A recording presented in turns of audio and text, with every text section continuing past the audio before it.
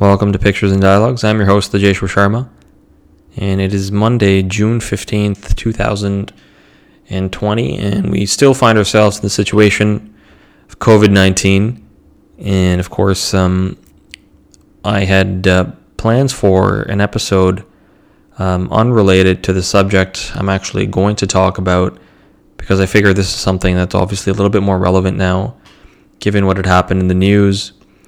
And so originally what I was going to talk about was I had actually watched the entire Alien film series. The only thing is I have still not watched Alien Covenant. So I've watched the original Ridley Scott Alien, the James Cameron Alien, the David Fincher Alien, which is just, awful. And also Alien Resurrection, just sort of, fast forwarded through that one just because of the fact that I haven't really heard the greatest things, and it's really just considered one of the worst movies ever made. And then there's also the sort of hybrid films like Alien versus Predator. I've seen that. I didn't recently watch that on my quest of trying to, put together some sort of summary or synopsis or commentary of the Alien films. And I'm not really sure why it originally focused on the Alien films to begin with. I think it's because I had a special subscription through Amazon Prime Video. One of my channels, I think it was the Stars channel, and it had all of these old films. So I think I'd even mentioned this on the past episode, that I was revisiting or even rewatching some of these older films. So I was watching some of Hitchcock's films. I would watch North by Northwest, Birds, and I didn't watch them in the order that Hitchcock had directed them in. I just watched them based on whichever ones were recommended for me in the channel. So I came across Aliens, and I think it's because I've been wanting to do some sort of commentary or criticism on it for a while, just because of the fact that it's extremely influential. And it's originally directed by Ridley Scott, and I personally have never really been a big fan of Ridley Scott's films. I'm familiar with his filmography, but he wasn't one of those filmmakers that had a specific style. He's made tremendous movies before. He's made blockbusters. He's also made lackluster films. To me, growing up, I watched Gladiator, and that was the Ridley Scott film because I was young, and that's all I knew of Ridley Scott at the time.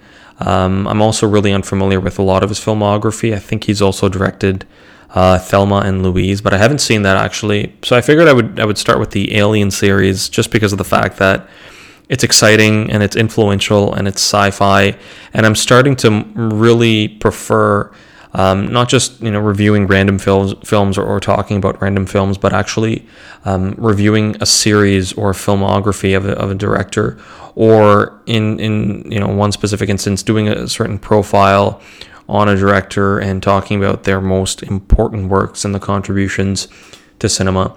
So like I'd mentioned earlier, that was the original item and discussion for my episode, but I think I'm going to save that for the next episode because, like I'd mentioned, there's still Alien Covenant that I want to watch. That's technically the final film in the series, so it would make sense that I watch that and also review it.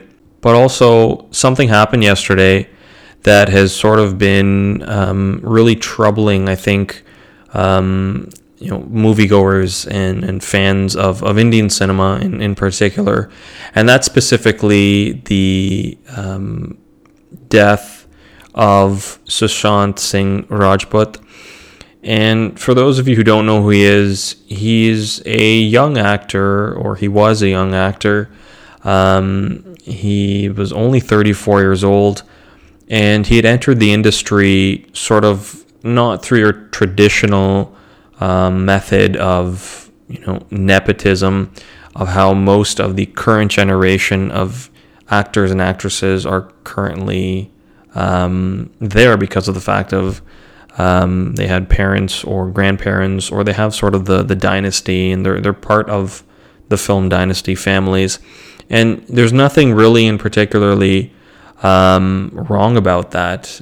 It's just to give some sort of comparison of where Sushant Singh Rajput is coming from. So Sushant Singh Rajput is actually quite a unique actor. I've really been listening to a lot of different Indian film critics talk about him over the past 24 to 48 hours, and just sort of trying to, sum up everything that I've watched and encountered. And I had always actually been quite a observer of his work. Originally, I'd seen his first film in theaters with my parents. It was called Kai Poche, and it was directed by Abhishek Kapoor. And ever since then, I think I'd actually seen all of his movies after that. The only two that I probably haven't seen are MS Dhoni and Chichor. But the other ones I've actually seen, and it wasn't in for any reason that because Sushant Singh Rajput was in the film. It's simply because the film itself looked interesting. So you knew just by looking at his filmography that he had, an eye for scripts that were completely different.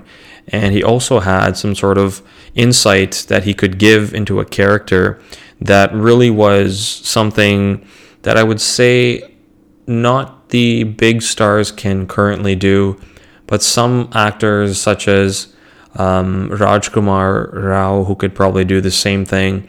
But it's just that with Sushant Singh Rajput, and I'm going to have some trouble saying his name, I apologize, but with him, he was a good-looking dude, and he was also talented, and so he was sort of this sort of second wave of a new era of celebrities and stars, because when we think of stars and we think of mega stars like Salman Khan and Shah Rukh Khan, they're sort of nearing the end of their Bollywood / Hollywood hunk hero age. Some of the movies they're still doing may still try to actually maintain that spirit of heroism, but it's not really working with the public anymore. And you can see that just based on the fact that these new age actors such as Rajput, Rajkumar Rao, Ayushmann Khurrana, who also apparently does not come from a film dynasty family. These are the new actors who are, they're not bad looking, they're not extremely good looking, but they're sort of in the middle, and they're very talented, and they're able to actually select and identify films that will technically resonate with this new type of thinking that's emerging in India. And Rajput really had a special ability to select the films for that. And in fact, I just remembered one more that I had not watched of his. I've been desperately trying to find it for the past 2 years. It's called Sunchariya, and I probably didn't pronounce that correctly, but essentially it just looks amazing because it's about dacoits, and it's sort of this Western, sort of spaghetti Western Indian drama, and it's set in I think in a remote village. I'm not really exactly sure of the setting, but it has this sort of mise en scène that has, extremely dirty, disheveled gangsters, and they're trying to I think attack a village, and something happens in between. It's the plot seems just so interesting and just so badass that we don't see those types of movies in Hindi cinema.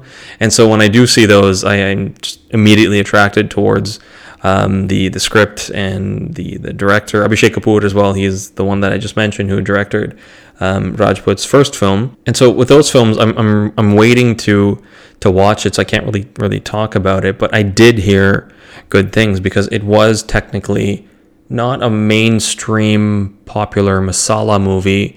It had some popular actors such as Rajput, and who else was in that? Manoj Bajpayee and Ranveer Shore. And so, again, these other two gentlemen that I just mentioned as well, not necessarily mega stars, but they have appeared and starred in extremely well-received and critically acclaimed films that have also been commercial successes at the box office. So that's Rajput's, quick summary of his filmography and the types of films that he chose in Hindi cinema.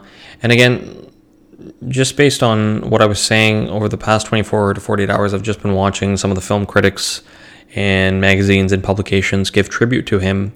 And he did appear, to be quite a bit of an introverted person. Not that necessarily would have, motivated him to do what he did, nor do I think that is something that motivates somebody to commit suicide.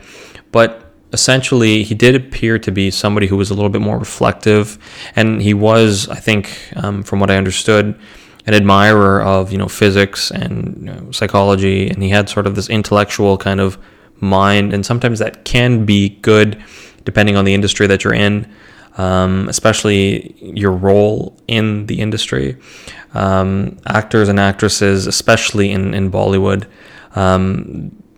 I'm sure, and I would confidently put money on this, that the industry itself can be quite cruel with regards to A, outsiders, and B, also people who tend to have a very, not extremely different, but perhaps even slightly different opinion than the fraternity.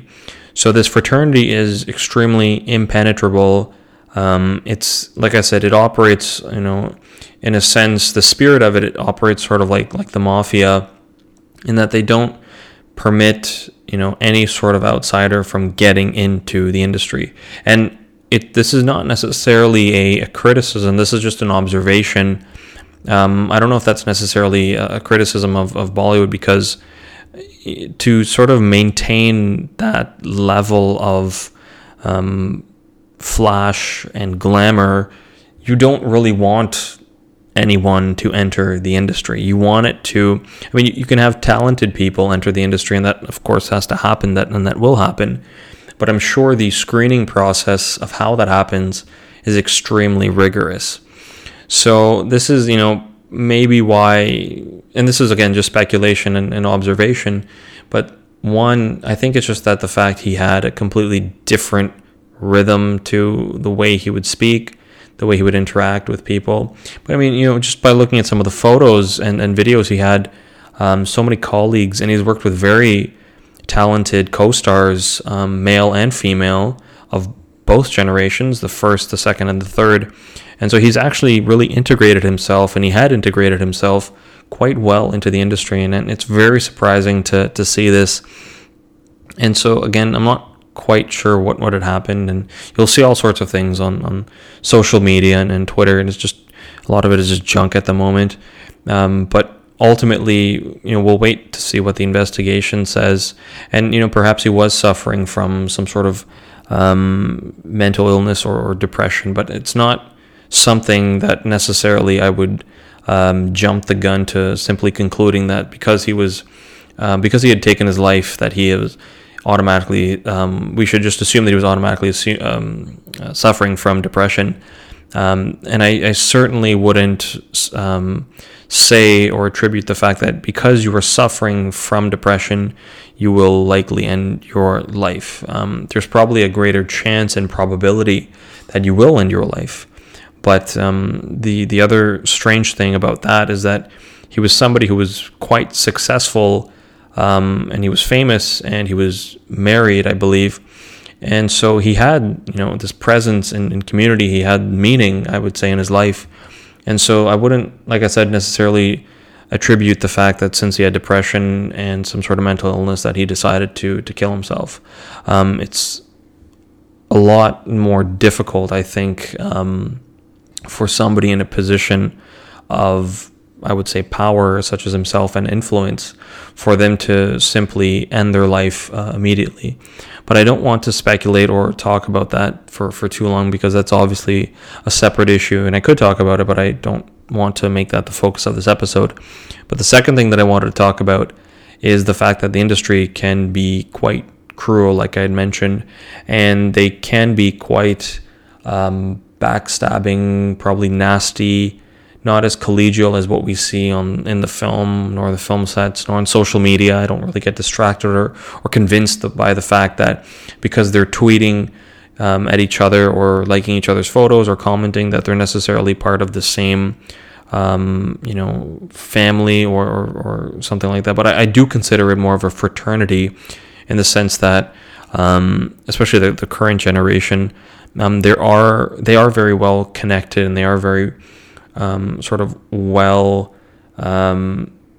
They're also well aware of each other's strengths and weaknesses, because I'm also assuming that they're watching each other's work, and they're very careful of how they're portraying their friendship or relationship to the public, and that would be through social media. So it's really unfortunate what had happened, and he was an extremely talented actor, and I missed his last film, Chichor, but I will of course watch that. And perhaps what I'll do is, after I'm done the Alien film series, is I'll do a focus on Rajput's filmography, and I'll highlight some of the films that I think are worthy of talking about. I think I can already guess which ones I would talk about. The few that I have seen, for example, like I mentioned, Guy Poche, he's just great in that movie. It's such an amazing movie. It's so intense. And his character in the film, Rajput's character in the film, is what actually stands out in that film. I can't even remember, besides Rajkumar Rao, who the other actor was. But I think I know who it is, but I don't want to guess. But he's forgettable. Rajput is the one that had carried that movie, and his character does something in the movie that's just so sneaky and so devious that's what sticks with you through the film. So that I've seen. And the other one that is actually quite well made but not popular at all, it's Detective Byomkesh Bakshi, and it's quite a strange film, but it's quite a unique film. It's nothing like you've ever seen before, and of course it's been directed by Dibakar Banerjee, and it has, I believe it's also based on a Bengali comic book, and this is based on a detective that essentially solves crimes, and it has this sort of really fictitious element to it, and literary elements to it that really make it unique. I don't remember everything about it, but I definitely want to rewatch it, and I will rewatch it as part of my next episode of a summary and review of Rajput's films, and also his great contributions to cinema. One last thing that I wanted to talk about, and this is going to be kind of surreal, and you can take my word for it or not, doesn't really matter, but I want to mention this because I think it's important, and I don't know how many people will actually hear it or listen to it, but what I do sort of on my during my free time and part-time hobby is that I do write short stories and screenplays. And so part of me also has this weird sense that I like to actually envision current actors in roles that I'm writing. So that could be, for example, I am picturing Salman Khan in this character that I'm writing, because a lot of characters that I'm writing, they're based on what I've actually seen, obviously, in previous films, but it's also because of how I could only picture that one person playing that character. And so that's how I sort of draft my characters and write them and kind of make them feel real as well at the same time.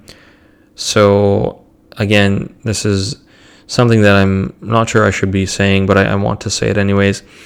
So there's one script that I've been thinking of. I haven't actually written it down yet, but it's just been in my mind for actually quite some time now. I would say since about 2015, 2016 actually. It's a story, and it's quite a, it's an epic tale, and it has a lot of inspirations from like these cop dramas. But ultimately what I wanted to tell, and what the story is about, is this epic crime saga of a cop in India, let's say Mumbai, who is confronted with this this villain who is never seen before, or there's been nothing in his life that has trained him to actually resolve the issue of taking care of this villain. And I'm really choosing my language carefully there, because I'm not saying killing the villain or anything like that. And also a lot of my inspiration for this story sort of rooted in like a comic book style narrative, meaning that the hero exists and so does the villain. The hero exists as he is. He's sort of this arrogant cop. He's taken care of cleaning up the city. Everything is clean. Everything is fine. He then becomes narcissistic. He also starts to begin to perhaps engage in these vices or evil acts. Not necessarily evil, but just sneaky, cunning. And so a villain sort of emerges out of nowhere. And this is sort of like, it's like a fantasy kind of narrative, but it's all taking place in, let's say, 2003. It's a real setting, but I wanted it to have this sort of fantasy like elements to it. And so you see the contrast, right? You see the contrast with the hero and the villain. And so I had also envisioned some actors in the roles. I won't say who I envisioned in like the lead roles, because I think I would be giving away too much. But funny enough that I had actually pictured Sushant Singh Rajput playing a very significant role in the film. Not the lead, but probably like the second cop in command. And so he was, because I think at the time too, he had this, when I originally thought of the script, and think about when his first film came out as well, 2013, 2014. And so that's when the idea started flowing, and I had seen him in a few other films. I'm like, this dude is perfect for this. So a lot of what I do on the side too, it's kind of dorky, but I sort of, cast actors in my own imaginary films. And, you can think or say that I'm crazy, but I have the ideas, and I am often writing them down with revisions and with changes, of course, as time progresses. But ultimately what I pictured is Sushant Singh Rajput in that role. And that's why I think I'm also a little bit more startled and shocked by this, is because now my vision has to be redrafted. And so I'm not saying this to be, he died and it's a very selfish thing about me. I'm not trying to say that this is all impacting me and my life. I'm just saying it's more startling now, and it just sucks. It's really unfortunate. Because that's who I'd pictured in that role, and it's like I'm playing and making the movie in my mind, and so that's why it's really startling. So the movie that I'm talking about, the unnamed movie in my mind that I'm talking about, is it's sort of this crime epic, that I just described a few minutes ago, but it was also supposed to be, and what I am going to make it to be, is it's supposed to be this 2-part drama and this 2-part series. And Sushant Singh Rajput's role in the film was supposed to be one that actually has a significant role and character in the second part, because he essentially is the one that, without sort of giving the entire plot away, he's the one that saves the leading character and the main hero of the film. So anyway, it's probably it's really just, again, it probably just wasn't obviously meant to be, and who knows, I may not even make that movie, but it's the movie that is playing in my mind, and that's what I've envisioned for him to actually have been in that movie. And obviously maybe he would have never even been part of the movie. Maybe I'll never make a movie, just to be entirely negative and pessimistic. But it definitely just makes you think now that how I have to revisit these movies that I'm making and playing in my mind, and I always have to be open to saying there could be somebody else that will have to play this part. And it's also actually making me think now, if I can be so candid, that I have to actually start somewhere. I mean, I know I just make these movies in my mind, and I'm envisioning these large celebrities, playing these characters, but ultimately nobody really is going to pay attention to my film scripts until I actually am able to cast, local actors myself, anyone maybe across the country. And so it's complicated because the putting together a film can be quite difficult. And of course, putting together a huge budget blockbuster picture can be extremely complicated if you have zero experience in film production and in filmmaking. So I'm just kind of making fun of myself at the moment too. So, all of this to say that it's really unfortunate what had happened, and there was so much potential there. There's so much potential as an actor, and his contribution towards cinema, great achievements to date, could have done so much more. It's really, really, really tragic. And I think actually the funeral was just today. And so the city is still mourning, the country is still mourning, the industry is still mourning. And of course, the film fans, the cinephiles, those people are mourning because they are the ones who can truly see what Rajput had done and what he was going to do. So thank you again for joining me on this episode of Pictures and Dialogues. I'll be returning to the next episode, like I mentioned, with a review, commentary, and criticism of the epic Alien series.